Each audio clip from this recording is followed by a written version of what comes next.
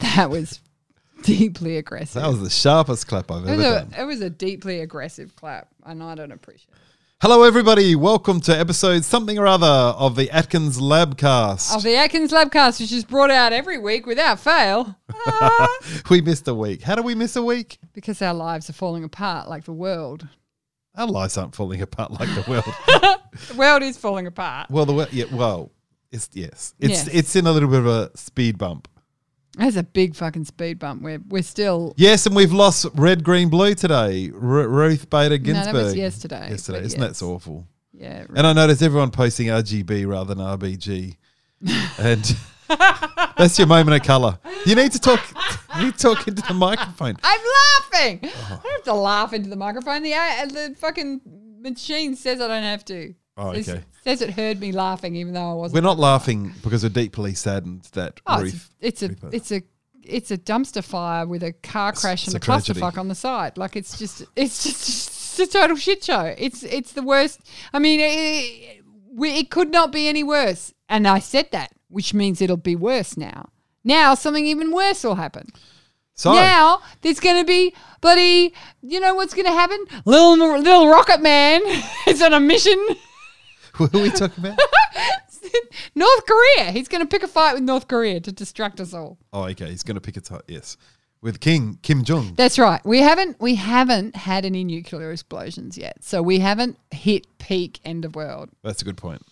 So let us thank our lucky stars. Yeah, we should feel really grateful. It's all about gratitude, Paul. Did you know that? Stay on Facebook for long enough, they'll tell you. How about the Victorian COVID numbers? 14 Go new cases. Vix. Thank you, Victorians. We love you all. You glorious bastards. Yes. Glorious. They are glorious. Thank you for staying home and doing nothing and suffering for all of Australia. Thank you. We're very proud of you and we love you and we will never kick a Vic. We will always... Hug a Vic. Lick a Vic. That goes against the fucking COVID rules, you dickhead. You're right. That's the exact thing we should not be. There will be no licking of Vics. Okay. Now... our guest look at you week, getting back on. I know. Topic. Our guest this week was a Victorian. Back in the olden days before he's a Canadian. He's a Canadian, a Torontonian. Is that right? A Torontonian, sure. Yes. David Anthony Williams is an absolute god. Cattiest straight man you've ever met. He's an absolute god. We had such a fabulous time hanging out with him in Toronto a few years ago. Do you know what? The entire time, all I could think about was that key lime pie that I had at that restaurant he took us to. That's right. He took us to a big and you two were jammed into that little seat and I was sitting there listening to you go, 54 to 32. And I was just like, shut the fuck up. I'm eating heaven right here, well, right now. You even noticed the talking. Key lime pie. I discovered key lime pie on that trip. And let me tell you, that put on many, many, many kilos upon my body. Yes. David's been in Toronto for a while shooting weddings and portraits and having a grand old time up there, but we do miss him desperately. We do wish he would come back to our fair shores. He's a bit of an oracle, you know? An oracle. Yeah, like you kind of go, well, what about this? And he goes... Do you mean he bought TikTok? No. Oh, look at you. Up with the times. Made a relevant tech joke. Hells to the yes, Dad. Thank you. Look at that. Thank you. Wow. No, have you got a TikTok account yet? No. Tell us about David being an oracle. Oh, just, I feel like he has got so much experience and knowledge and that you can just kind of throw things at him and he has the truth. Like he has he thinks about it. And a lot of the stuff that, I've sort of felt about awards and weddings and stuff. He's got very similar views to me on a lot of that stuff. He's probably infinitely more charitable than I am. Let's face it, most of us not are. A high bar to reach, but I really loved some of the stuff he said about weddings and why weddings are important and what they're really about. And I want so many young wedding photographers to listen to that stuff. I just feel like it's the stuff that they need to hear and they need to know. So is that anti-barefoot and bearded wedding suck or something like that? No. I mean, weddings are a big thing. But David's point was that weddings are all about it's about the family, and you've got to make sure the photography represents it. It's a different perspective, right? And like it, I think he has a very rosy picture and a very potentially. I think he sees the best part of family. Yeah. And if you're somebody who has not necessarily come from great family, well, guess what? It's not fucking about family. That's part that's a good point. That's part of the whole. And we did talk about that in the interview, that he had a great growing up and fabulous family. And so I think that there's an aspect of that is just who he is, that he sees that stuff around family and everything else. Whereas I look at our wedding, and as much as I loved our wedding and there were things that were great fun and all the rest of it, there were great gobs of, fucking get me out of here. It was hard, yakka. Lord, I would not do that again in a all those eyeballs on a bare minimum. Yeah, but also a whole bunch of people we didn't know that well, that we felt like we had to invite, and then, our complicated family issues around the whole thing. Like, it was just a fucking mess. So, like, and they had bridesmaids sleeping with one of the... let's not go there. So, there's a lot of stuff in there, and I don't think you can just go... all weddings are this. They're not. No, they're not all terrible. No. Like some people think, and they're not all wonderful either. David's point is about having your radar up and and telling a story. The hard weddings, I imagine, as someone who's never shot a wedding, and every time I go to a wedding, I go, why the fuck am I at this wedding? Are the ones where swap wedding with any social gathering. Yeah, okay, fair enough. But where there are complicated relationships in there, and if you're going to unbiasedly tell a story. There's an aspect of that journalism sort of documentary style thing around weddings is kind of like, maybe, there's parts of it that nobody wants that part of the wedding told, that story. That's the part of the story, like, where people are making fools of themselves in not a fun way, or where they're making bitchy comments, or where they've, like I've been at weddings where people have made terrible speeches that have hurt many people in the room, and, so they're not all bloody peaches and cream and love, love, love and all that shit. Yeah. I mean, that might be just what he sees, which is why he's fucking perfect as a wedding photographer, because he sees he's like a love hunt-seeking missile, and he's like, I see some love over there, I must photograph it. And I'm the opposite. I'm like, I see some dysfunction over there. Look at that shit. Look at it flying around the room. So, I don't know. I think it's perspective, right? Yeah, correct. Well, let's let these lovely listeners go and have a listen to David. And enjoy the chat we had. And then after that, guys, go and look up a recipe for key lime pie. That is you know key. what? As in Americans, key, as in a key that you put in the door, as in the the island. Oh, it's the island, isn't it? Because it's islandy. It's got coconut and lime and shit. Yeah, so like Key West, Key Largo. Yeah, feel like Aruba, it's got to be Jamaica. One of those. Ooh, but I tell, oh my Christ, on a cracker, people! If you could see the head shake my husband just did, let me tell you, not one of you would have a heart on ever again. Fuck with. We're on the line today with David Anthony Williams. I'm so glad to catch up with you. I was thinking about this back in the beginning, just because I've got such an interest personally in art and how it influences photography and how photography's influenced art, and it just popped into my feed in Facebook, and I'd like to encourage you to put these videos wider than Facebook, perhaps in YouTube, where you're discussing art and photography and how it's worked for you. So we're going to talk about that this afternoon, this evening, this morning, whatever the time difference is. We'll come across that. Yeah, great. I want to hear a little bit about where you are and what you're at, and how's the COVID world going for you. But I thought I'd start off with the concept that you and I both share something pretty big in common, and that we both have had fabulous parents who've brought us and inspired us into the industry. Do you want to tell me a little bit about your growing up and your life? Because I honestly, I don't know anyone who's got better family photographs or photographs of yourself as a young person than you do. Incredibly inspirational stuff that every family would like of their kids. Tell me about your growing up in photography.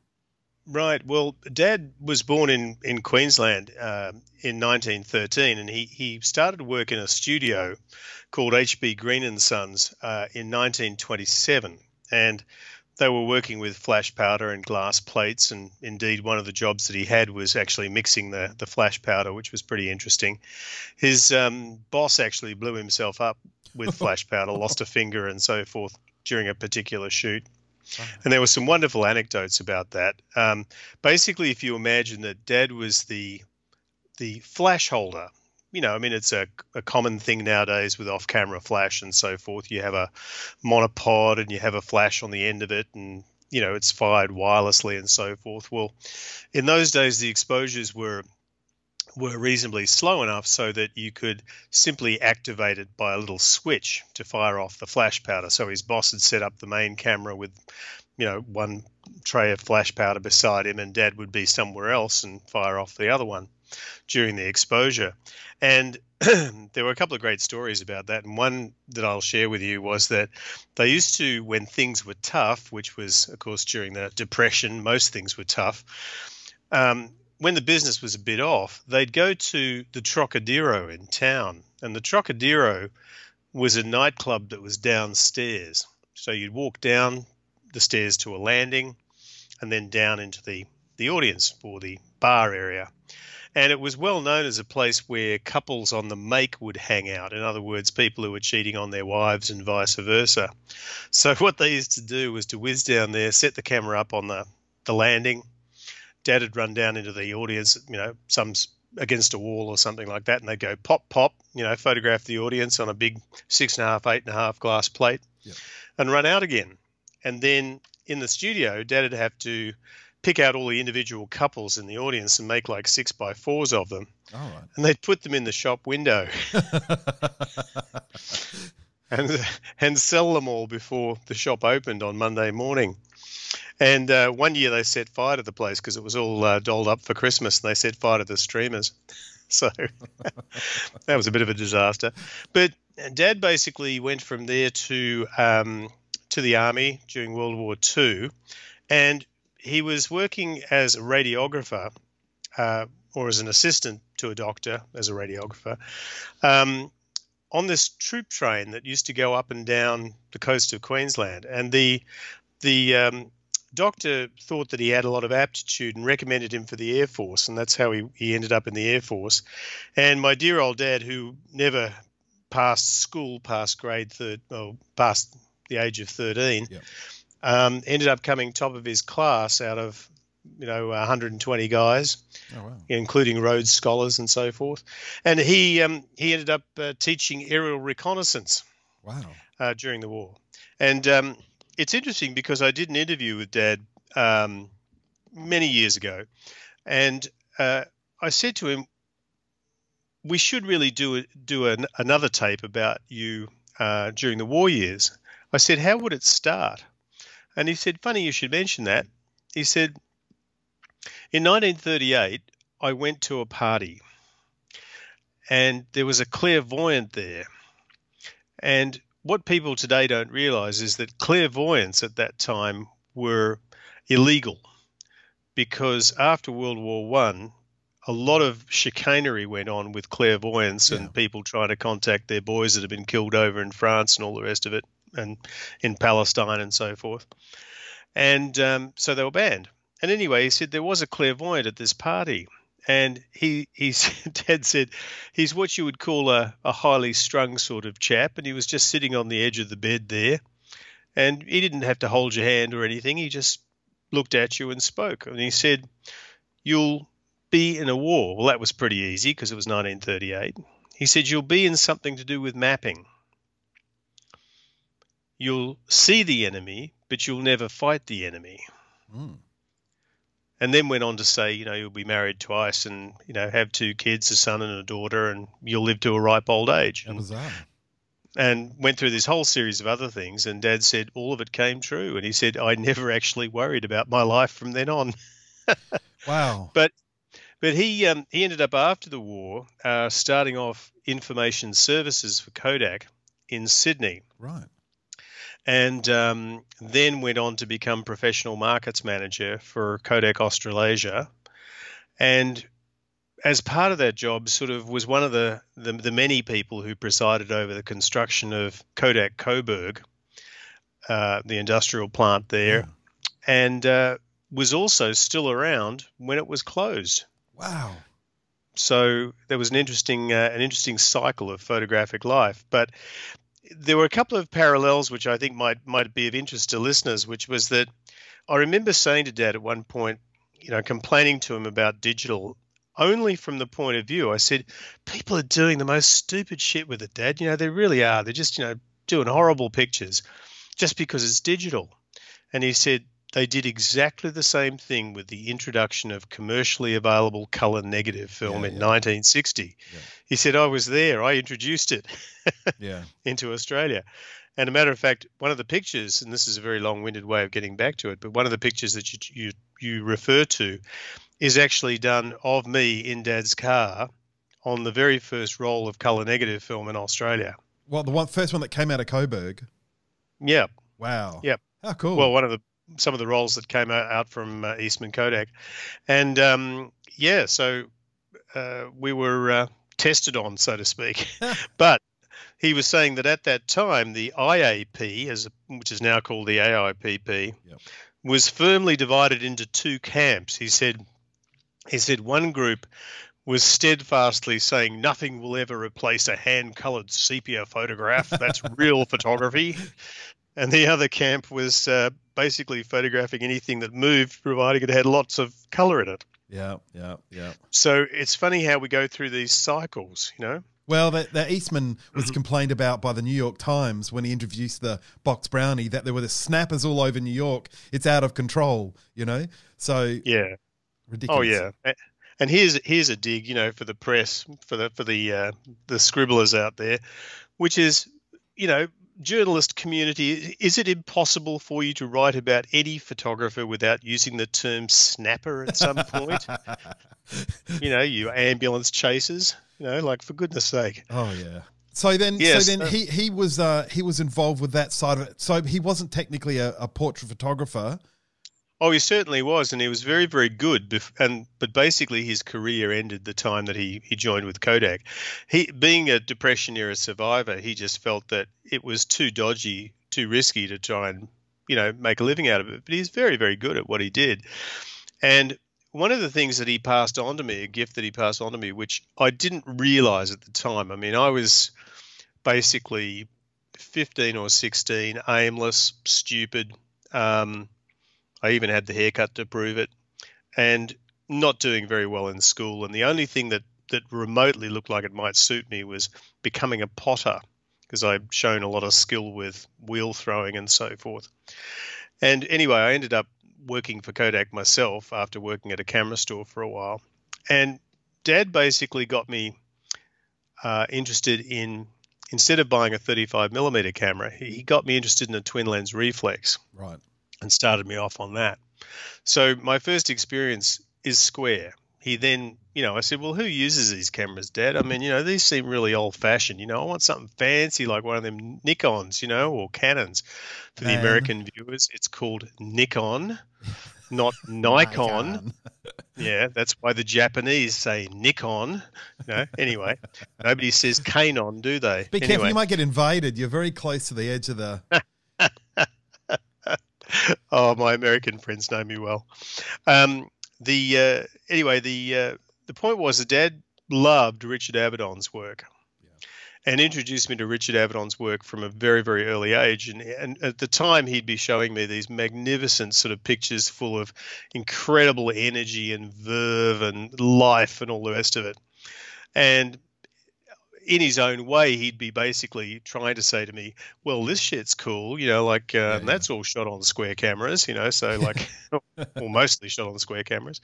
And so, it's funny how fast forward, probably 45 years, and I'm still now shooting square format, black and white pictures with as much sort of energy as I can put into them.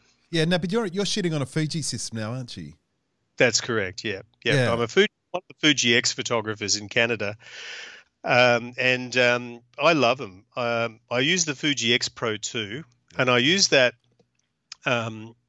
basically because one of the cameras that I always admired and wanted to use but never could afford one was a Contax Oh, yes.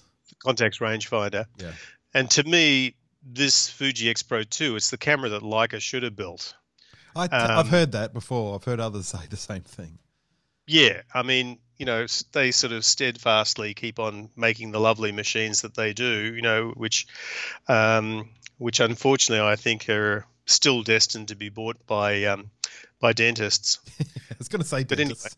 But anyway, yeah. Well, the challenge is that they don't have the volume to get the sensor right, and that electronics in it, which Fuji were nailing back in the Fuji Frontier days. Their interpretation of color was exceptional from the beginning.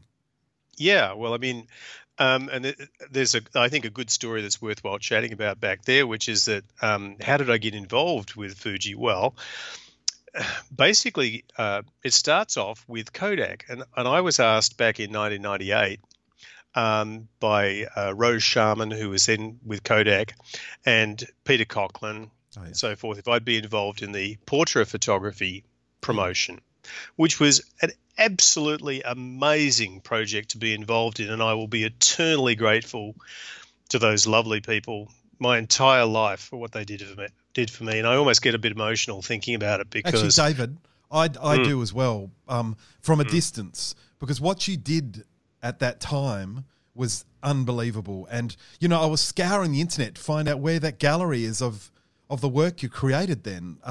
It doesn't seem to be easily available. Yeah, I should put it back up on the website or something like that. But it was just a wonderful project because, and to fill out the people who were listening, Kodak in Australia had always used just the promotional material from America, from Eastman Kodak, and this particular time they decided to use the artwork and writing from Eastman, but to actually use local content in the photographs. And basically, Rose and Peter approached me and said, well, what would you like to do? Oh, and I should mention another name there, Mel Forbes, and, the Three Musketeers, fabulous people. Anyway, they basically said, what would you like to do? And one of the things that I said was, I think you should give each of the 4 films an identity. And that identity, my suggestion would be that we make a portrait which is in the style of what I call masterworks, which are photographs in homage to the old masters. And what there will be within that is a photographic element. So one of the pictures was Richard Bennett in armour, painted after the Anthony Van Dyke's Earl of Arundel, holding one of his little Leicas. And another one was Doug Spout as a cardinal with a shutter mechanism and so forth. Jeff Morford as a frontiersman, with his rifle and all the rest of it. Which he actually is. And light meter hanging off him. And so, they were an absolute wonderful, fun series. And anyway, that all proceeded and was fine and kept in great contact with them. And as always, a wonderful close relationship. And then probably a year or two after that finished, I won a Fuji S1 camera in one of the competitions. I think it was the Vic AIPP Awards or something like that. Yep. And I took it out to weddings. And if you imagine, and again, history for young players here, imagine that I wanted to get a bit of variety, right? So I had the Hasselblad that I used square and printed square from, which was for all the formal pictures. I then had a Canon EOS that I had modified by Camera Clinic by Laurie Rogers to shoot square. So in other words, there were a couple of little blades glued in the back, and I used to get calls from the laboratory all the time saying, "Oh, we think your flash photography's out of whack." Anyway, of course they, good on them for telling me. But that basically allowed me to use different lenses and all that sort of stuff. And, for the pictures that I knew were going to end up as 5x5s and so forth in the album, or 7x7s. Then I had a color camera, 35mm, with a long zoom lens on. I had a 35mm black and white camera with a wide angle zoom on. I had an old Chinese Seagull twin lens camera with E6 film in that I cross-processed only, and the camera would only work if you tilted it on an angle, because that was fashionable at the time. Dutch tilt. And then I had a last camera, which I shot detail miniatures on, that only had a 50mm 1.4 lens on, and only used it at 1.4 because I was doing pages of detail miniatures. The whole lot went in a friggin' shopping trolley that my poor assistant used to push around. You know, I mean, literally, we looked like a modern-day version of Sancho Panza and tilting the windmills. Tilting at windmills, you know. So was that in the mid-90s, 2000s, was it? Early 2000s? Yeah, very, late 90s and then early 2000s. So if you imagine I took the Fuji out and used that just to shoot detail miniatures. And at the time, let's put it into perspective, the voices were saying things like, oh, digital will never replace film, it's just not the quality. The same voices. I thought to myself, you and I both, Paul, have had this experience where being on the receiving end of the laboratory, as I was for many years in the past, you'd get people who would do the most unutterable bullshit to bits of film and still think that they were going to get a magnificent result out of it. It's like the photographers who went on the Leica M6 bandwagon with the f9.5 Noct lens and so forth. There's only two photographers I knew of that could get them in focus. That's right. David Oliver was one of them, Yeah. And the rest of them used to wank off about the Summicron 35mm 1.4, and I thought, the picture's not even in focus, for God's sake. Get your hand off it, Daryl, Anyway, so it's a very long-winded way of saying I took this camera out, and of course, again, the point I was going to make was that we were used to printing on diffusion systems. If you had shot on your Hasselblad a roll of colour film and a roll of black and white film, and you were printing the black and white at home, in your converted bathroom or whatever, you knew that 10 by 10 inch print was going to look sharper than the colour one from the lab, because that was printed through an 11S printer or something like that. So we were never seeing, in a lot of cases, what the quality really could have been from colour images at that particular time, unless they were being condenser printed. Yes. So anyway, the digital I thought was bloody fantastic. It was first class. We were existing in a time when, we were used to getting it pretty close in camera as far as exposure goes. So it was probably 5 weddings before I took the leap and bought a microdrive and shot the whole wedding on digital. On the S1. Maybe with a couple of rolls of film chucked in, for, I mean, sure, my butt cheeks were clenched very tightly because there was only one card in the camera. But the point was that we made this sort of dramatic leap into digital. And, of course, companies like Kodak were caught very, very much off guard. Very much off guard. And I remember talking to the gang many years afterwards, and I said, well, how long did you think it was going to take? And they said, we thought it would take 25 years. And what took 5 years, if that? Yeah, if that. And it was terribly, terribly sad. Terribly sad. And, it's such a wonderful company and wonderful people and so forth. And, but fortunately, everybody seems to have survived, so that's great. Well, it's interesting, 25 years on, and I don't think it's quite 25, but portrait sales have been through the roof the last couple of years, certainly the last 3 years, because of people rediscovering, slowing down. And, you mentioned about, and it's something you've spoke about many, because I've been to lots of David Williams seminars, and you were talking about being an observer and not a photographer over the years. And I think one thing that digital does makes it so easy to become the snapper, that awful term, but the person who's just clicking away like crazy. And it takes away that observer thing, whereas shooting 2 1/4 square on a Hasselblad, where you've got 12 pictures and you're facing down the line of this event that's about to happen, and you're afraid of blowing it so that you've got to change backs on the 12th picture. Can you talk a little about being the observer and how maybe that works for you as a digital photographer? Please don't tell me that you've got it because you started with film. There's got to be more to it than that, you know? Because bulk 35 mils motor drives have always been there. That's right. And, you know, I think here's the basis to it, which is that when we were shooting 2.25 square film, the mentality was that you set up in your head was each time I press the button is $5. Yep. So sure, you know, if you want to take 3 frames of it instead of 1, press the button 3 times. And I'm going to sidetrack ever so slightly, so make sure you bring me back on if I go on too wide a tangent. Yep. But I remember hearing the story about Bruce Postle. No, actually, Robert Gray told me this, I'm pretty sure. Was talking about working with this photographer, I think at the Age, and he was an old school photographer, and he'd made the migration from Graflex to Rolleiflex, and now was having a Nikon shoved in his hands. Now, here was a guy that was used to going out with maybe a Graphmatic back with 5 pieces of film in it, that then started going out with a roll of film with 12 shots on it, and then was going out with a roll of 36 exposures. So the picture editor was starting to get real cheesed off with him, and he said, look, you can go out and take more pictures. That's the whole idea of the 35 millimeter. I'll call the guy Wally. You know, go mad, Wally. Let it hang out, you know, do it.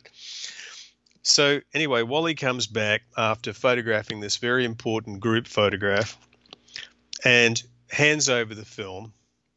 And it's a group photograph of something like 100 people, you know, in multi-tiers and so forth. And they process the film, and there's 2 frames on the film. So the picture editor gets the Wally and says, what's the story, Wally? And, of course, it's one of those days when everybody smokes, and Wally sort of goes, I took the first one, and the guy in the 3rd row, 4th position in, blinked, so I took another. So anyway, this business about being an observer, my dad had a great saying, and I hope I can attribute it to my dad. If it is attributable to somebody else, my apologies. But he said 35 millimeter looks like 35 millimeter because we treat it like 35 millimeter. Hang on, I'm thinking that through. Righto. 35 millimeter looks like 35 millimeter because we treat it like 35 millimeter. In other words, if we treated it like 6x7, in other words, put the camera on a tripod, carefully focused, took the time to make sure that all the elements were where they should be, you know, and then pressed the button, processed it extra carefully, you know, and that's a whole other point of discussion. You're going to get a markedly different result. But the fact is the 35 millimeter became the film of speed, or the format of speed. We used it not on a tripod. We used it fast. We used it handheld. We used slower shutter speeds, all that sort of stuff. And so therefore a certain kind of quality came with it. You know, when we picked up a larger format camera, we instinctively slowed down because it was more unwieldy and so on and so forth, and in effect, unwittingly paid it more respect. So this comes back also to, if you look at Vivian Mayer's, Vivian Mayer. I'm sorry, Mayer? Mayer. I've always called it Mayer, but it could be Meyer, you know. Right. Anyway, when Toronto in her collection, lady. That's right. That's exactly right. And Stephen Bulger, I'll put a plug in for that, Stephen Bulger Gallery, has, I believe, control of the negatives now. And they are a fantastic gallery. And I would urge anybody who comes to Toronto, make the time to visit Stephen Bulger, B-U-L-G-E-R. Gotcha. Stephen Bulger Gallery. Fantastic. I have on my wall a signed image of Ruth Orkin's image called the American in Italy, American Girl in Italy, walking down the street. I know the picture. Yeah. And it's actually signed by Nina Lee Craig, who up until a year ago was still alive. Wow. And that was all done by Stephen. Fantastic. That's that shot of the woman and the Italian guys falling over her. Yeah. Fantastic. Yeah, so it's actually literally just behind me. I can see it, Yep. So anyway, we were talking about quality. We were talking about film We're talking format. about observation, being an observer rather than a clicker. So or whatever. so here's the thing. Photography has an eternal battle with familiarity and contempt. What I mean by that is, if you take the example of, and we'll use a wedding photography example here. When we look at, as Western people, when we look at, say, an Indian wedding, we are absolutely ravished by the color. We're intrigued to the nth degree by the ritual. And we want to know more about it. And there is all of these emotions coming in and so forth. And it's because it's different. Yep. If we go and see our cousin's wedding at the local Catholic church, we go, yada, yada, yada. How soon can we get to the beer? Yep. Because we're familiar with the ritual. We've seen it all before. So what the challenge is, for example, to a wedding photographer is to photograph the ritual. And I've got to give huge credit here to a photographer who's sadly no longer with us, who is Tony Whincup, Wincup, Tony Whincup, who's a mate of Mike Langford's and mine, great character. And Tony first opened my eyes to the whole aspect about photographing a wedding. I remember photographing weddings and hating them because I was basically doing a series of portraits. Right. I wasn't photographing the story. And Tony said, and he was an anthropologist. Sorry, I'll just to recap that. He and his wife were both anthropologists. And he said he photographed a wedding like an anthropologist, which means that you photograph the social ritual. You find out who the important people are, you photograph them, you photograph how the ritual proceeds, and then you photograph it in order to be able to show it to somebody who wasn't there and have them understand what happened. Right. That makes sense. Which in effect is one of the tenets of photojournalism. One of the tenets. And that whole scenario has become very, very blurred because as far as I'm concerned, photojournalism simply means telling a story with pictures. It doesn't say anything about hiding behind a bush and sticking the lens through an aspidistra. Oh, right. Yeah. It doesn't say anything about being unaware, camera aware, or anything. That's just an invention that we've put onto it. It's a bit like the situation in America where they think Jesus looks like Kenny Loggins in a bathrobe, right? Yes. We've made those rules. Yeah. In other words, constructs. Yeah, constructs. Now, Sebastião Salgado, for example, had exactly the same mentality as W. Eugene Smith. Salgado is well documented on this. Peter Adams's book, which is a must-have or should be a must-have for any photographer. What he talks about in there, Sebastião Salgado says, I admire Henri Cartier-Bresson. I'm paraphrasing here. I admire Henri Cartier-Bresson. But I will not steal from people because the people that I photograph have had everything taken from them or they're living at the very edge of poverty or something like that.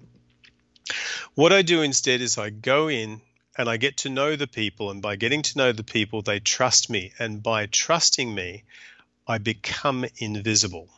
Right. And they show me everything. And the classic example of this is one of the pictures that motivated a lot of photographers to get into photography. And that's what I call the Minamata Pieta by W. Eugene Smith, which is the Japanese woman bathing her very deformed child. And, the look of enormous love on her face as she's doing so. The scene was lit. Now, it's still a private moment. It's still, yes, a beautiful, beautiful observation, but it's been, beautifully framed and created in such a way. And as such, it still remains one of the pinnacles of photojournalistic photography. So this business of observation. But it's been lit. Sorry, so let's just wind back. Yeah. It's been lit. So I know you talked about on other channels, call them channels, whatever, Avedon's 10 by 8 inch photographs to having a photojournalistic feel or a momentary feel, but they're completely conjured. And so conjured's become conjured's become it's one of those words that has certain connotations. Yeah, sorry, because that means fake news. It's not. It's if we choose to. Yeah, orchestrated. Would that be a better orchestrated? Term? Yeah, and the thing is that I think there's a lot of people who will say things like that, and at the same token profess to love film. And yet every single second of a film has been specifically created. Yes. Now, when it comes down to this business of storytelling and familiarity and contempt and so forth, imagine, and this is something that I was teaching photographers when I was talking to them about detail miniatures, which is if for example, we go to the beach. Let's say you and I go to the beach. Or you and Kate go to the beach, for example. How do you photograph to show what that experience was like? You have to show, for example, what kind of day it was. So you could photograph the sky, yes, or you could photograph light glinting off the water. How would you show the temperature? You could show it by bare feet digging into the sand. How would you show whether it was windy or not? Simply by tendrils of hair blowing across a face, photographed perhaps from behind. So you don't necessarily need to see the person's face because a face dominates as opposed to a storytelling element. Yep. So there's 3 pictures to describe something to do with the beach. All right. How do you describe, for example, an aspect of what was there? You would photograph maybe a seashell in somebody's hand with water running through the fingers to show that you just picked it up, that kind of thing. These are devices that have been used in filmmaking since the year dot. And we're given them all the time, and yet we don't translate them into photography. Now, I'm going to circle back to what I hope was your original question, which is, as you may know, my ex-wife of many years, Lily Gao, in Australia, was originally from Beijing in China, and she was a photographer there with the Nationality Palace. And she used to go with a team of people, and they would do videos and stills and so forth. And they would photograph, at one stage, they were photographing musical instruments and so forth of all of these various different minority groups. And one of the groups that they went to visit, and I hope I'm right in saying this, was called the Yi people, who are one of the groups that live near the border with Vietnam. And there's just an absolute myriad of groups of people that live there. And this is a feminist society. And it's very interesting in that women can choose to have as many husbands as they want. The marriage situation is quite simple, or it can be quite complex, whatever you like. And the village as a totem, what we understand, for example, in Canada as a totem, is a tree which represents the man and the vine growing around it, which represents the woman.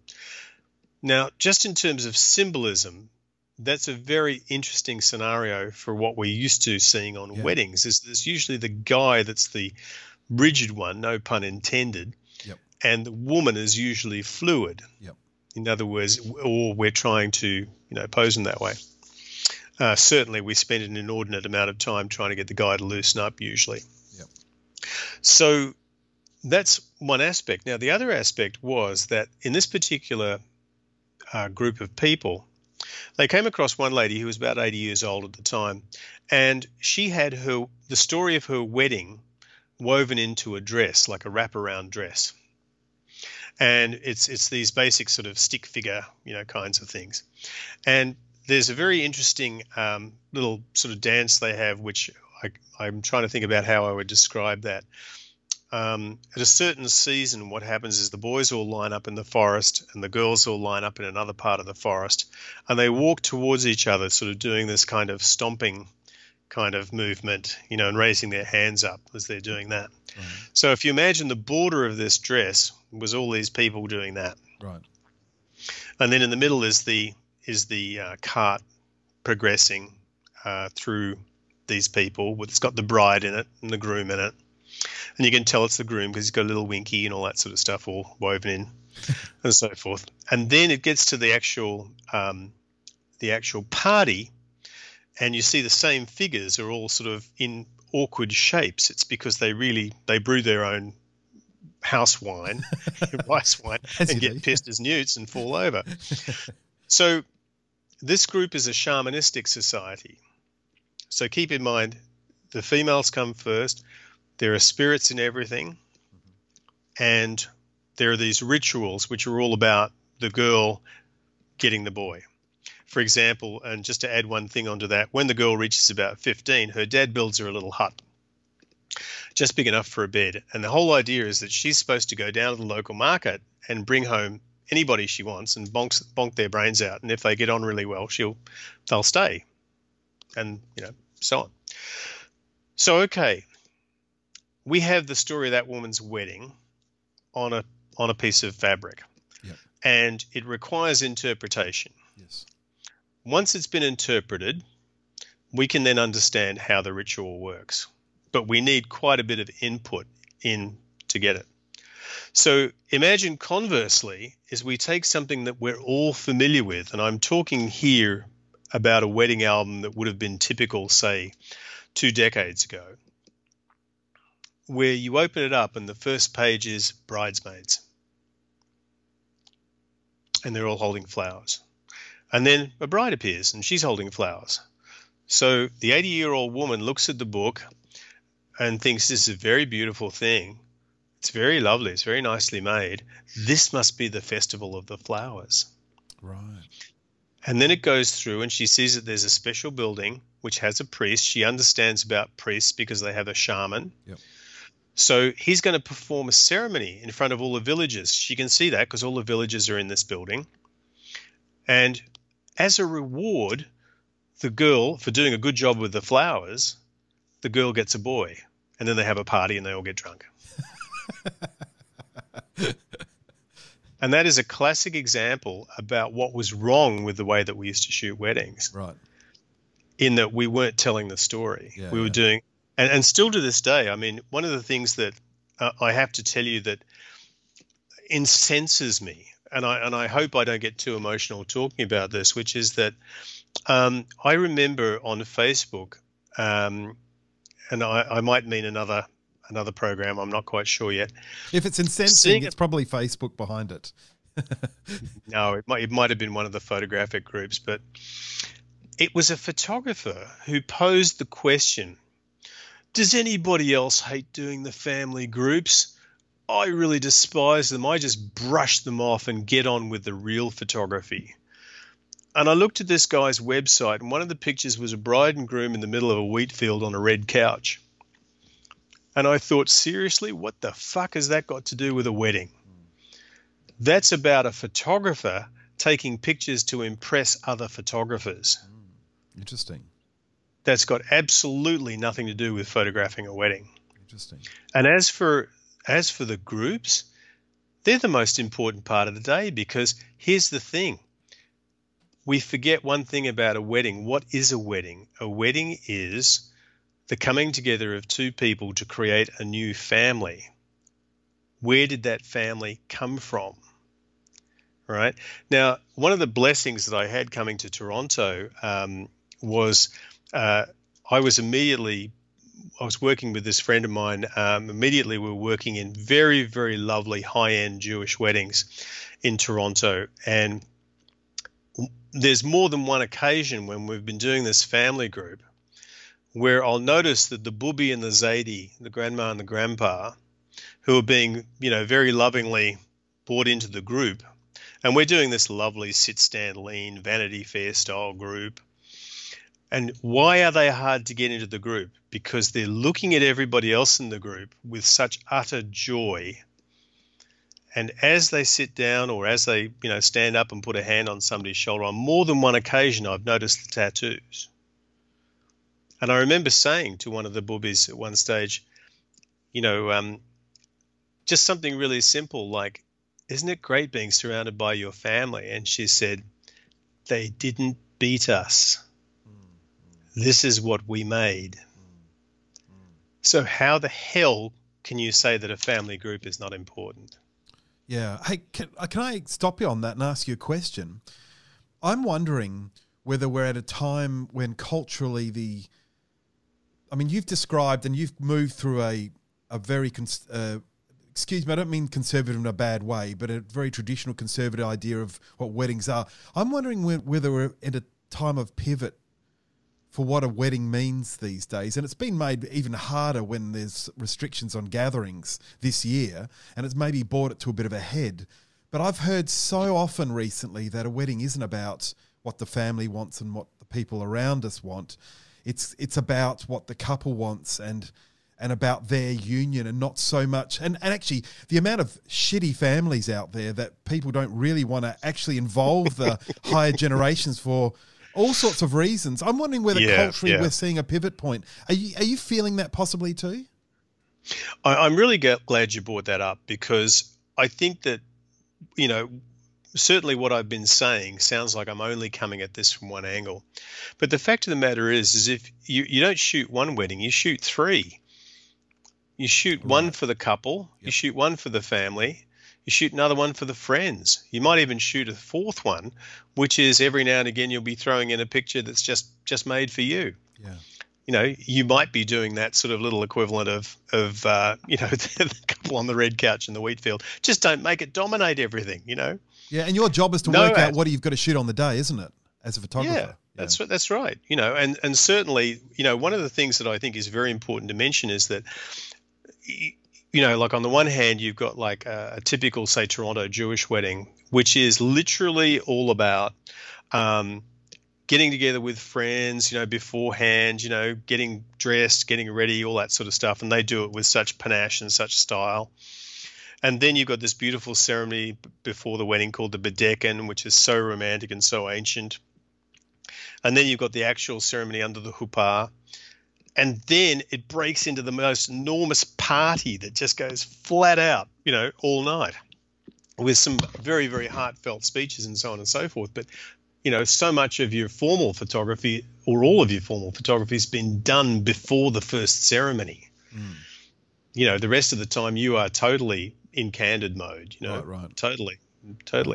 And then again, if you're doing a cottage wedding, say for your standard WASP wedding, that's say up at the cottage, there's lots of boats involved, and it's a different kind of party. But sure, the focus is so much on the bride and groom and the friends because after all, this is again something that used to really shit me off about other photographers saying, I hate it when friends take photographs. And I said, mate, they were invited. You were just hired. Yeah. Hey, so okay, I'm going to stop you there and ask you another pointy question. I know you've been a judge at WPPI and you've been AIPP judge. I have a real problem personally, and you've highlighted it just now. If you're judging the wedding category or a wedding category and you see one wedding picture and then David goes off on a rant about why they're on a red couch in the middle of a wheat field when it may have actually been a very important red couch and a very important wheat field to this young couple. And yet they get slammed in judging because of, I'm not saying you've ever done this, but no, they're so simple, the AIPP, WPPI system where you're looking at one thing and you're meant to make a call on it when there's a story in a wedding that's so much more. Like, why are we doing it this way, David? Can't we judge differently? And, Well, yeah, you bring up an interesting point there, which is that I know that in WPPI, what we ended up doing was creating another category, which was mainly for the Asian market because, as you know, incredibly talented photographers in all through Asia who basically often will get 12 hours or in some cases days to shoot just the bride and groom, and they'll do the most incredible level of high production and so forth. And it's not wedding day photography. And you're quite right. The thing is that if a photographer is submitted bride and groom sitting on a red couch, middle of a wheat field, and if I cannot sit to that image and give it complete disrespect and no prejudice, I shouldn't be sitting on the panel.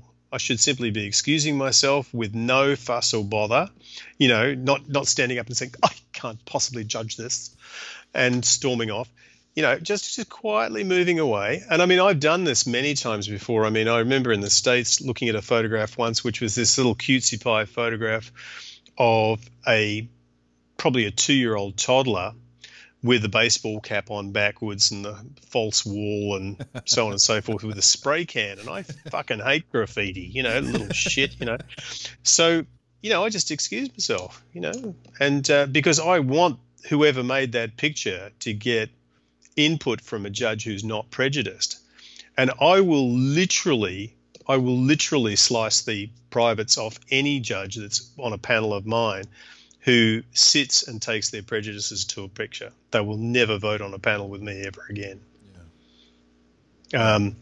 And the thing is, here's the thing with judging. We rely on volunteers. We basically say, well, you've got to be at least a certain level to judge, which is on the surface pretty straightforward. You think to yourself that, somebody who's an associate or a master or something, should be okay. But the fact of the matter is a lot of people can't express themselves. There's also many cases, certainly more so in the past, of where master photographers have become very embittered by how long it took them to achieve their masters, and they're determined to make it tough for everybody else. And, the whole judging thing, I believe, needs a lot of reform. Now, one of the things that judges need to understand is that they have to leave their ego at the door and they have to bring their knowledge to an image and not their prejudices. And above all, they have to be willing to be instructed. And this is where the whole, to me, huge hole in the whole process is, which is that in Australia and New Zealand, we have inactive panel chairs. The panel chairs are basically there to say next print, please, or to announce a score, or to call on somebody to speak. And it's so ritualized, and it's like you only ask this person to speak, you only ask that person to speak, or you wait until somebody puts their hand up.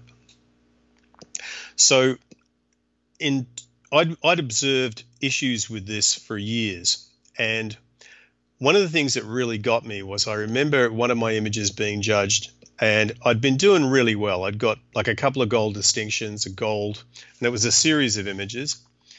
And then there was a judge's change, and it was all portraiture, and the person who came on was the only person that could be found. And they were a commercial photographer. And they looked at the image and said, 75.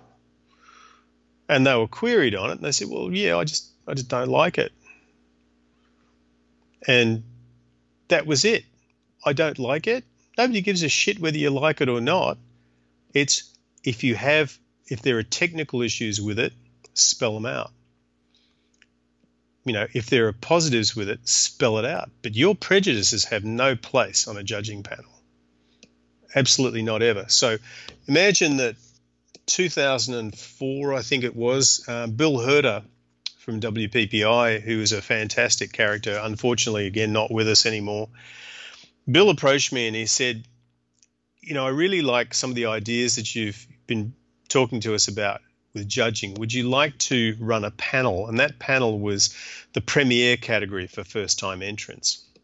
And I said, I would love to, providing you allow me to run it the way that I want, which will be that there is an active panel chair. In other words, I need to be able to step in if people are going through the 10 o'clocks. What are the 10 o'clocks? It's when everybody's marking really high because they're all full of beans. What are the 2 o'clocks? It's when everybody's full of lunch and they've slowed down and they're giving everything 78. In other words, they're not putting the energy into it. I said, and I also want to get rid of this whole business of who speaks when and what, because I don't want people hiding in the panel. I've been on panels before where 4 of the judges are just hiding there. They're just doing safe scores so that they won't be called on. I said, I want my judges to think that at any time they can be called on to comment on a photograph. So they better have a logical, sensible response, which is based on something positive in the image, what they may find not so positive about the image, and how, given the image as it is, not in Mickey Mouse land, not if, I had a million other lights, what they could potentially do that might improve it. So that it's an educational process for the entrant. Because if you're sitting there in the audience, and I think we've all been there, and your print comes up, and there's absolute silence, and the panel chair says, print scores 79. Next print, please. Why the hell would you ever enter again? You've learnt nothing. So you think you've been given the nothing. Judging's a primarily an education process? I believe they should be. Other than that, I don't see what the point of it is. Other than sport, it's good sport, like playing a nice game of cricket. People take that stuff very, very seriously, but is there more to it than that? Do you think? Well, I think there is. I mean, let me give you this example, which is I remember judging at WPPI when there was probably 30 people in the room, and then when we introduced this educational judging. And I just got to elaborate on this a slight amount. Imagine that, the scores have come in and I've got a mixed panel of people because we're dealing with a mixed category that's all mixed in together, but it's all first time entrants. And so I've got a judge that's, for example, a traditional portrait judge or a portrait wedding judge. I've got a photojournalist on there. I've got a guy who's an expert printmaker. I've got a wild card, and I've got somebody who I interviewed at breakfast who's a really good photographer and who's really capable of expressing themselves. Right? So we've sat down and the image comes around, and the image is a traditional wedding and portrait image that involves, posing, lighting, da-da-da. Why am I going to ask the photojournalistic judge for a comment? He's not going to do it. No, he probably can, but I'm more interested in using the skills of the judge that I have in front of me. Yeah. So what I might say is, and here's how it used to work, is that in that particular example, my traditional judge might say, well, the posing's been handled well, da-da-da, the lighting's very good, that's why I've scored it, 81.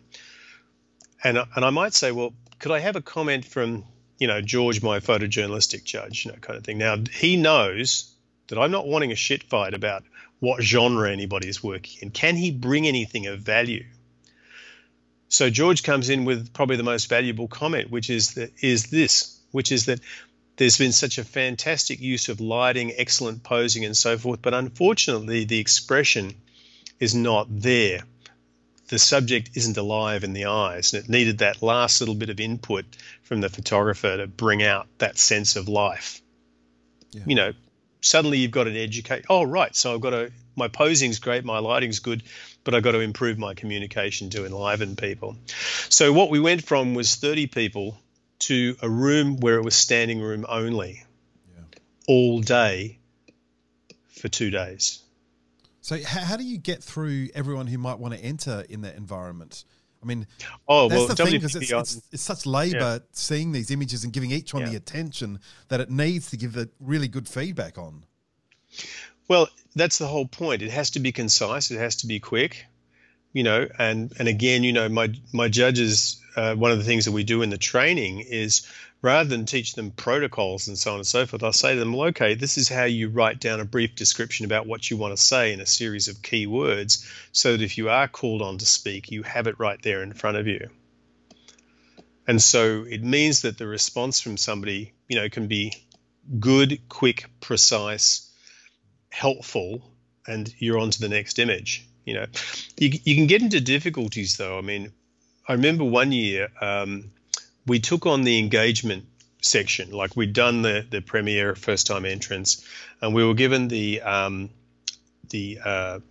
engagement. So if you imagine that a year before or 2 years before, somebody had won a pretty decent award with a photograph of a couple kissing in a graffiti-laden alleyway. So the category that we were going to judge was, I think, 135 entries. The first 65 of those images were couple kissing in a graffiti-laden alleyway. And the only thing that changed was the actual people. And I'm deadly serious about this. No, I'm not surprised at that at all. And that was really, really hard, because I literally had to get the panel to, stand up, face the audience, do anything they could to be distracted. And that was the other thing that we introduced, that I introduced in the panel I was working with, which is that as the judges were deliberating, I knew they were doing their math. They were head down, they were punching numbers in, they knew what they wanted to say. And I would be telling the audience what was going on. Like, for example, I'd be saying, okay, so judge number 1 has given this a 95. Judge number 3 has given this a 68. This is what we call technically a shit fight. Mm. But does it mean that the judge on 68 is an idiot and that the person on 95 is God? No, it doesn't. It means each of them has an opinion which they're now going to express, this kind of thing, so that making the audience understand what was going on. So it wasn't a single source of feedback. It was multiple sources of feedback that said that the judging became more education worthy than the entire conference. Interesting. So we're getting close to our hour together. I did want a slight tack change and ask you what, I mean, it may be related to WPPI and your work as judging and judges training, but tell me a little about what you're doing. I've noticed headshot portraits. I've noticed small room portraiture, like things where the subject is beautifully contained within the space. Some stuff that's incredibly classic that you're showing on your website. Is that what David's heading for at the moment, or what's your plans? It's certainly what David likes to do. David in the third person. Okay. Yes. David likes to do this, darling. Yes, he likes very much. So, I mean, I've always maintained that one of the things that's absolutely essential to maintain your creativity is you've got to do or devote some time to doing pictures that you love doing, regardless of whether you're commissioned to do it or not, because it's going to be the pictures that potentially attract the clients that you do want to work with. In the last couple of years, I've been trying to build up the headshot portraiture, which has been going quite well. It's often difficult to get people interested in different approaches because they're often conforming to a company requirement, head and shoulders, white background, bang, So I think there's going to have to be a change of tack post-COVID. So how did it affect us in Canada? Well, basically January, February, March is always quiet. Right. So snowed in. Yeah, with the weather, it's like pretty much not a lot goes on. Only a few absolutely fantastic Jewish weddings every now and again. And incidentally, with the weddings I photograph with my friend Story Wilkins, I work as her second photographer for that. She's great, and our styles mesh in very well together. Awesome name, by the way. Like, awesome name. Yeah, yes, indeed. And anyway, so basically COVID hit, and I thought, I'm getting to the stage where I don't have a brass razoo to rub together. So what I thought about was I would often go to business meetings that were held down at, from business networking, that were held down at the local Longo's supermarket, which is a chain that's here in Ontario. And it's a sort of like an upmarket Safeways. It's an old Italian family-run company with really good management and really good staff. It's one of those supermarkets you walk into and most of the people are smiling. Oh, yeah. You know, Yeah. as opposed to, I really hate this job. It's like so beneath me. Yeah. Anyway, so it's not like that at Bit all. of pride and in there. yeah, and also being Canadian helps because Canadians, just in case you were wondering, they're like Australians, only they have far better manners. It's just like Canadians don't look at you and go, "G'day, dickhead." They sort of go, "Oh, hi, how are you?" I'm generally interested in knowing more about you. Yeah. And so I actually got a job there, and basically I had a choice at the time, which was I could get a government handout, which is called a CERB, I think, CERB. And it was going to be about the same amount of money as what I would get working at the supermarket, sort of pushing trolleys and polishing door handles, and at the time dealing with people who didn't want to wear masks. Ugh. And I thought, shit, I'm up for a fight. Yeah, no worries. Go Aussie. Aussie, yeah, I'll fucking get him, kick him in the nuts. They said, no, you're not allowed to do that. You've got to be nice to them. No, it wasn't quite like that at all. It was extremely stressful until the government brought in a blanket response, which is no, masks are compulsory everywhere. We still see situations here of, the local strip shopping, for example, will have people everywhere, no masks, particularly the young kids and so forth. And I'm just amazed. I mean, I've had a friend of mine in the States whose husband died from it. And it's a very, very real scenario. And there are some serious numbers here too. But the point is we're not being real idiots about it. There are a few stupid things going on. Yeah.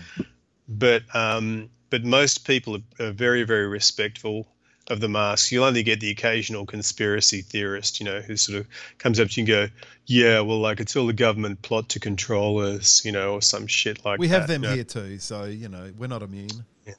Yeah. But I mean, as I said, most Canadians are pretty sensible about it. So what do I think is going to happen? What happened was that a lot of people started doing portraits. Yeah. I don't know whether they're doing the same thing. They are. They're pretty cool, actually. They're very cool. And, what happened is that it meant that the portrait session was shorter. Yep. It also meant that the price associated with it was also smaller. And I think it's going to be very, very hard to go back to, even if it's possible to go back to pre-COVID prices. Interesting. Right. As far as that goes. Because I don't think you're going to be able to say, well, nobody's dying anymore, so now our prices are double what they used to be. I don't think that's going to work very well. I think weddings will be, once they get back on deck, I think they will, I'm going to say bounce back, but I think they will sort of creak back. Right. That's going to take a while because a lot of people in the wedding industry have been affected. Yeah. But, this is one thing that I'll say is that I've learned from working in this supermarket situation is that the people I'm working with who are real good, solid, intelligent people are working jobs like cash registers or stacking fruit or working in the meat department or whatever for the better part of sort of $2,000 or less per month. Right. And they do that regardless of whether it's COVID or not. Yeah. Right. And that's how they live. Yeah. Now, if you're getting a remotely acceptable apartment in Toronto, that'll cost you about $1,500 to $1,600. Yeah. Nothing left. There's nothing left. So the point being is that we're running around saying, oh, my photographic business has been affected. And, I just want to be able to go out and see people again. Well, you can't because you'll fucking die. Yeah. That's why you're being put inside, so you don't infect people and kill them. Yeah. It's just like, it's so dumb to me. It's so selfish that people are whinging like this. I mean, sure, it's uncomfortable. We hate wearing masks, the number of people who sort of say, well, I can't breathe. Uh-huh. Yeah, you can. What about the surgeons working 8-hour operations? You just don't want to. You're just being a whiny little bitch, Stop it, Anyway. the point is, it's a tough time, and we've got to get through it. And the only way we're going to get through it is by behaving ourselves, wearing masks, social distancing properly. Yeah. You can imagine, it's like I think I wrote to you the other day. If this was affecting teenagers, do you think there'd be half this bullshit? No, that's right. Our whole houses would be wrapped in Glad wrap with little breathing holes in it, and nobody'd be going anywhere, and we'd be doing it willfully. Yeah. But for some reason, we don't care if grandma drops off the twig, because she's going to go anyway. Yeah, that's no, terrible. come on. It's awful. Have you been able to shoot, David? Not much. I did my first portrait last weekend, I think. Wow. In all that time. Wow. So, I'm glad I wasn't waiting for that. Yeah. And on the other hand, my friend Story Wilkins, she's been, going hammer and tongs on the porch portraits and, making a living, on that. Yeah, for sure. Good on her.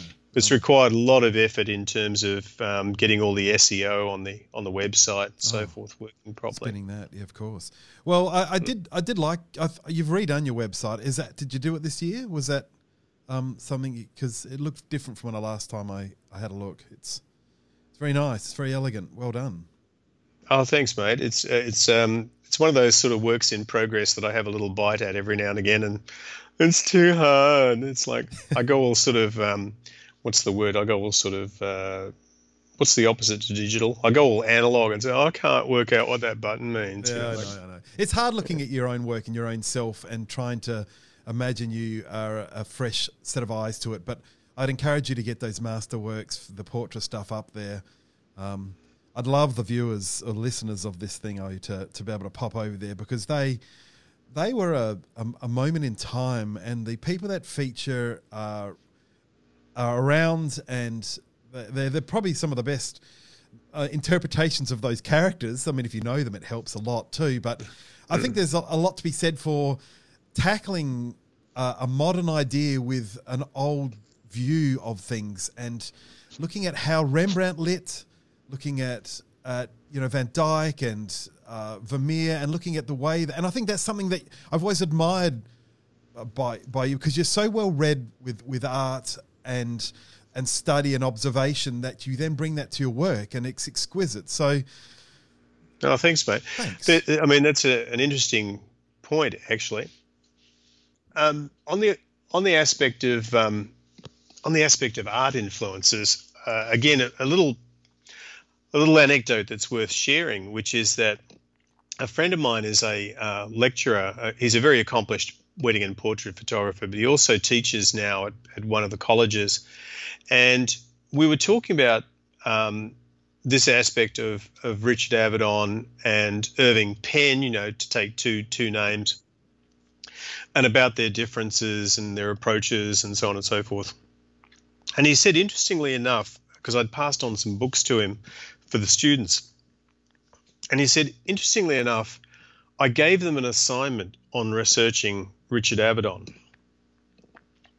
And what came back was the exact three same pictures. And when you think of the sort of oeuvre of work that Avedon has, you think, why the same pictures? And he says, because that's exactly what came up when you Googled Richard Avedon. In other words, none of them went deeper into it. Yeah. None of them bothered to study. And it's very interesting that a lot of photographers are basically skipping across the top of the research. And a lot of them are not doing any research at all. They're only looking at photographs of, and I'll use the example of weddings again, they're only looking at other wedding photographers. They're not looking at fashion photography. They're not looking at graphic design, and they should be. And, probably one of the best things that I could ever sort of say to anybody who's looking for a different direction in photography is stop worrying about what the guy down the street is doing. Immerse yourself in these kinds of things. And what I've tried to do with my little series of little mini 3-minute things, my dim sum, as I like to call them, is these little tastes to sort of get people interested in looking at paintings. Because what happens is that whenever you get involved in anything art-based, some wanker like me says, oh, you should study art. And one guy I remember said to me at one stage, "Yeah, great, Williams. What should I study?" And I thought, "You're dead right, mate. Where should you start? Where do you start? And that's why I've started to create a few little examples to get people interested in the stories behind them, because anecdotes often teach you more than just leafing through books.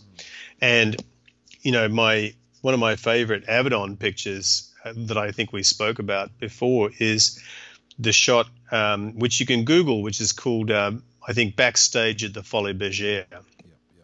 And it's from memory, 1950, I want to say 56, 57.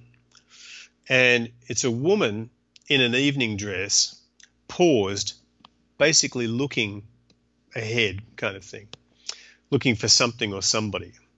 And behind her is a guy in a beautiful tuxedo with the Cary Grant glasses off, in his hand. And he's looking at a woman who is a dancer at the Folies Bergère, who's topless, climbing up a ladder. She's looking back at him, and they're sharing a moment as if they totally know each other in the knowing sense. Yes.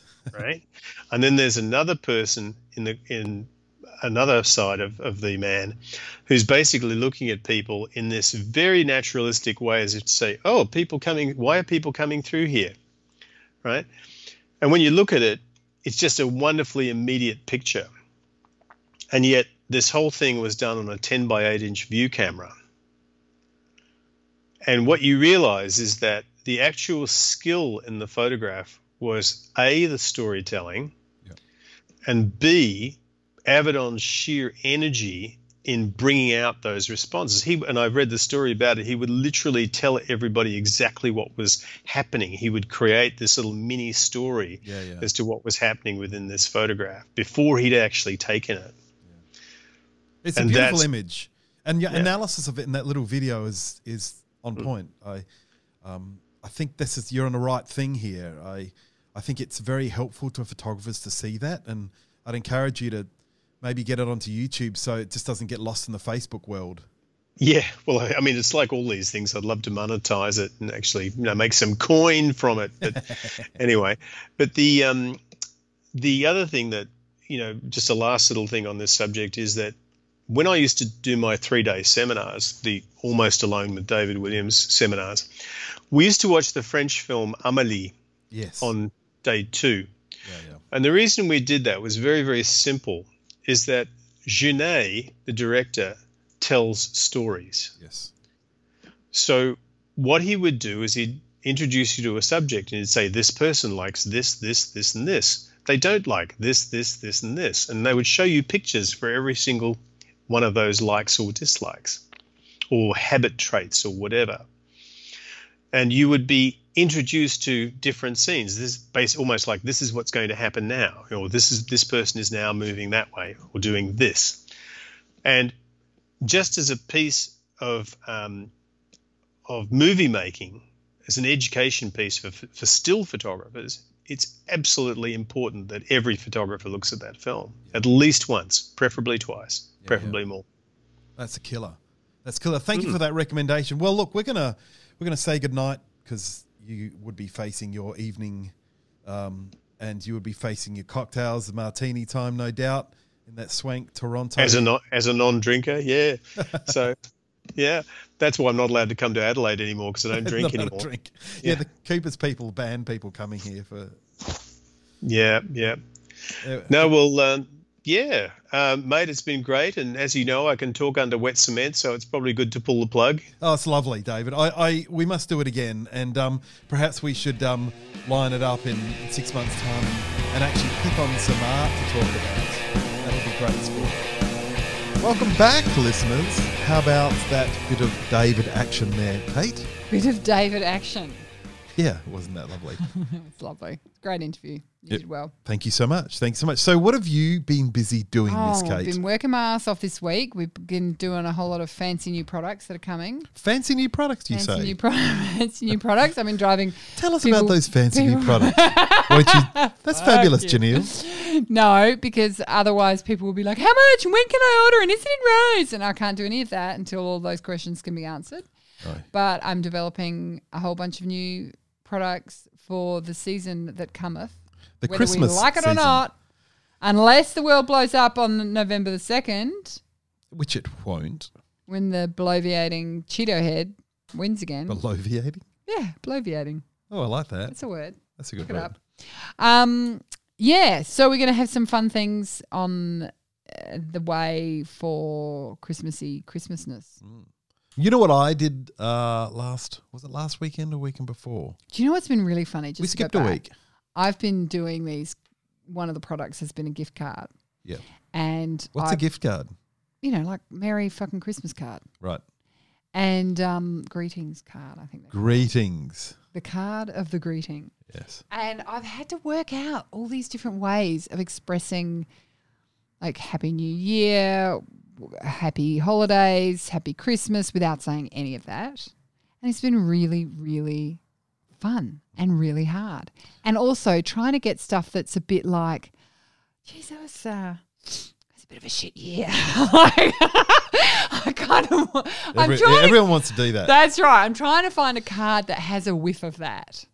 So it's been really interesting. Tricky. Yeah. It's been surprisingly emotional, like thinking that this year will actually at some point be over. Oh, yeah, but we thought that about 2019 Yeah, and then fuck 2020 me. started and there was fires. And now what? So don't think that way. Look right now. Where are you now? Oh, my God. The bloody... The therapy's oozing out. Think about where you Buddha are is now. in the house. Buddha? Grab the Buddha, Tilly. Leave my tummy alone, you little mum. So I just want to tell you that the Shimmer Photographic Festival is still rolling, and it was absolutely fabulous. We had our first festival of anythingness here in South Australia.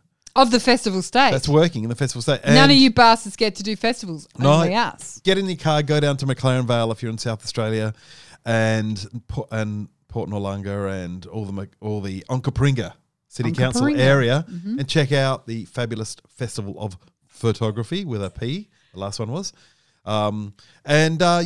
We did a day of artist talks, and we interviewed people and had them open their exhibitions and blah, blah, blah, blah, blah. And there's some wonderful stuff up. And I hope to be bringing you some interviews of some of the people who are featured in the festival. Featured photographers in the photographic festival. Yes, there's quite a few all in the there. Fs. So you ready for your moment of colour? Well, it's not going to be RGB. No, it won't be RBG. Yeah. It's going to be... What is it going to be, dickhead? You're the one in Yeah, charge. sorry. I'm just sitting here waiting for you to tell me. It's called rendering intent. Oh, fuck me. Okay. Are you ready for this? Yeah, I'm getting my pillow all ready for my snooze. Snooze time coming up. Well, how often as a graphic designer, Kate, have you been asked or been told that this colour must make it through to the annual report, or this is the Coca-Cola colour, it's got to be... Oh, the Pantone of the logo. Well, not so much the Pantone, but this colour is critical. I need the bridesmaid's dress. It's got to be the colour. Yeah. There's not a lot of ombudsmans that really give two shits about colour. So the people you have worked for, okay, Yeah. so I probably shouldn't have asked you No. that. I would have said, do you think logo colour is an important thing to some clients? Yes. Right. That's all I wanted to say. Don't make up some big crappy story, make me look stupid. Sorry, darling. That's right. So quite often we get asked that this colour must be accurate through it. But the trouble is in making that colour accurate, you screw every other colour in the picture up. And people don't seem to understand this. This is why doing a grey balance and a grey card doesn't always solve the problem to make the picture look nice, because you get that one colour right and everything else doesn't fall into place. Yeah. The reason of that is because everything that we use to represent colour, whether it be digital camera or your monitor, your display, or your printer, they all render colour differently. So to get that colour accurate across all those devices is next to impossible. But one of the tricks we use, and just to prove it doesn't actually work very well, is a thing called rendering intent. And there's two main ones. Well, there's three ones we use mostly. Perceptual is the first one, and it's about moving one colour from one device to another device. And perceptual is about the colours around it fitting with it, that they belong together, that it looks natural. So that even though the dress is not white, it looks white because of everything in the scene. Environment around it, yeah. Like classic But bride under a tree. Yeah, right, that's maybe not the best, white's probably not the best colour, but you imagine a particular red. Who does bridesmaid dresses in red? But let's say a particularly strong colour of a bridesmaid's dress. What about the Oompa Loompa bridesmaids? The spray tans. But to get that dress looking as the swatch of material, we often have a swatch of material come and say the bridesmaids' dresses look like that. Match that. We match that, and every other colour in the picture goes wrong. Because which is why auto colour correct doesn't work. That's right. Yeah. So perceptual rendering intent is a very common selection when it comes to choosing rendering intents. There's one that is used for logo reproduction. It's called absolute colorimetric, and what that means is this color must always map to this color. So whatever happens, you're always going to force this color, and that is when the colors go awry in an image. But you get the right logo from device to device. Yeah. Because really, if you calibrate and profile each device, you're sending it the color palettes, a color palette, and you're saying it's got to look like this, and you're color adjusting that device to make sure it renders that palette. So you can actually do it. You can make that logo color, providing it's not some wacky color that's a weird Pantone that doesn't fit within RGB or CMYK. Providing it's not some wacky color, it still can be mapped. But in the mapping of it, you kill every other color around it. So absolute colorimetric is that rendering intent which will map those logos across but smash everything else. So it almost is like it's all about the numbers, nothing about the look. Perceptual's all about the look. Yeah. Right in the middle there, you've got a rendering intent called relative colorimetric. And relative colorimetric is got a whole lot of perceptual in the middle. So in the middle, by that I mean if you imagine a sphere, at the dead center of the sphere is perfect neutral color, perfect grey. And as you go out to the edges of the sphere, you get all the maximum saturated wild colors right on the edge. So perceptual's in the middle. Anything that's those soft tones, those like pastels. Yeah. What our skin is. What most of our environment is a soft colour. I mean, you glance around my room here, there's no real biting strong colour, is there? No. It's all this sort of... And it's not Did you do that on purpose so you could colour correct? No, I don't think so. But there's a few little objects that are a bright colour, but nothing is a really strong... And we're all glancing around here like going, where's my fucking colour? What a boring room. What a boring room. Yeah. It's quite the opposite in my room. So perceptual, all those colours will fall into place in that middle area when you're using relative colorimetric. But when you get out to the edge of the sphere where all the bright colours are, that's what you're going to be struggling with is those bright colours. So what relative does, relative colorimetric, it sort of maintains a perceptual look right out till you get to those extreme colours. And then it forces the colour across a bit. But in this little band, I can't even describe what the band is, but it's like that last 5%, it forces it to the maximum saturation, to the closest thing to that colour you want it to be, to that logo or whatever it is. So it's a really clever colour space, but it has this little skin on the edge where things can really go wrong. So in using it, if you are a photographer and you're doing converting from one colour space to the next, it is going to get you those wacky coloured dresses and that sort of stuff if they're actually printable. But the problem with it is you're never quite sure what's going to happen out on the edge. So we feel that your safest zone is to be working in that relative colorimetric, which is, funny enough, what makes things look most natural. And even though the colours that might not match the bride's dress, it might not match it, but it still looks right in the picture. And when it looks right in the picture, you're not standing there with a swatch of material or the dress alongside the photograph. Like, that's crazy people do that. I shouldn't say crazy people. But even then, you've got one that's reflective. And one that's... I know. So what do we, like, the whole thing sounds crazy. But the number of photographers I've heard, it's always the brides who got a blush. Yeah. Like a not a white dress, but like a just pink or just gold. I need that dress to be and it's always a fucking second wedding. And they are, oh my God. And they are, you should hear the poor photographers. They're like, if you can't see the blush, she's going to kill me. Yeah. Well, the problem is with a reflective dress, like a light colour, the more light that's on it, the more white it looks. Oh, I know. And I remember one photographer whose bride wore this blush, like pinky purpley dress, and then all the family photos were under these massive trees. on a green lawn. Oh, no. At like fucking So being midday. a light coloured dress is going to reflect all the colour around it. Oh, God almighty. And so her dress was just, it was, So look, the point of the moment of the colour is actually to say, with all the science in the world, you can't get it perfect. No. You've got to and what you have to do about is, it. but you also have to work out a way to explain that to the clients. Yeah, you have to. You have to find a way of doing it because it's reality. There's no other way. And, you know, people who go to trouble, they use all the science in the world to get it right, and then they're foiled by something simple like the photograph was taken alongside a red wall. So you've got red light from one side and natural light on the other side. Like, what are you going to stand everyone in a grey tent and because you've got a big camera with a big, nice, long lens, the length of the lens makes it look more expensive, pro tip, for the consumers. And so the photographers, the non-photographer bride and groom family are like, we've got all the things. They can take photos of a bee's fart on Mars. Why the fuck can't my get it right? bride's dress be exactly right? So it's about managing expectations. And that's where I was sort of hedging around when talking about perceptual is the industry's kind of, the professionals have kind of relaxed it and going, dude, just exclude everything else and have a look at the picture. Do you like the picture? Anyhow, that's your moment of colour. Let's leave these lovely people. And it boiled down to have a look at the picture. You like the picture? Can I sell you the picture?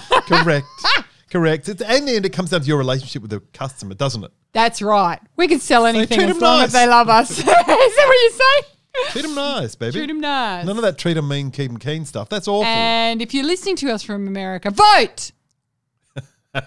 Vote. No one's listening to us from America Vote. because there's only like 4 people listening. Let's have a moment of silence for Ruth Bader Ginsburg. And for all the girls that are going to be forced into being mothers, whether they want it or not. You suck, America. Forced birth. Who would have thought that The Handmaid's Tale, even though we knew that every single thing, can I just tell everyone who doesn't know, every single thing that is written in The Handmaid's Tale has actually happened on Earth. And America is flying towards the reality of forced birth. Just saying. Anyway, go vote. And in Australia, you're going to vote anyway. Just do it the fucking right way. Whoever's going to save the planet and everyone else can fuck right off.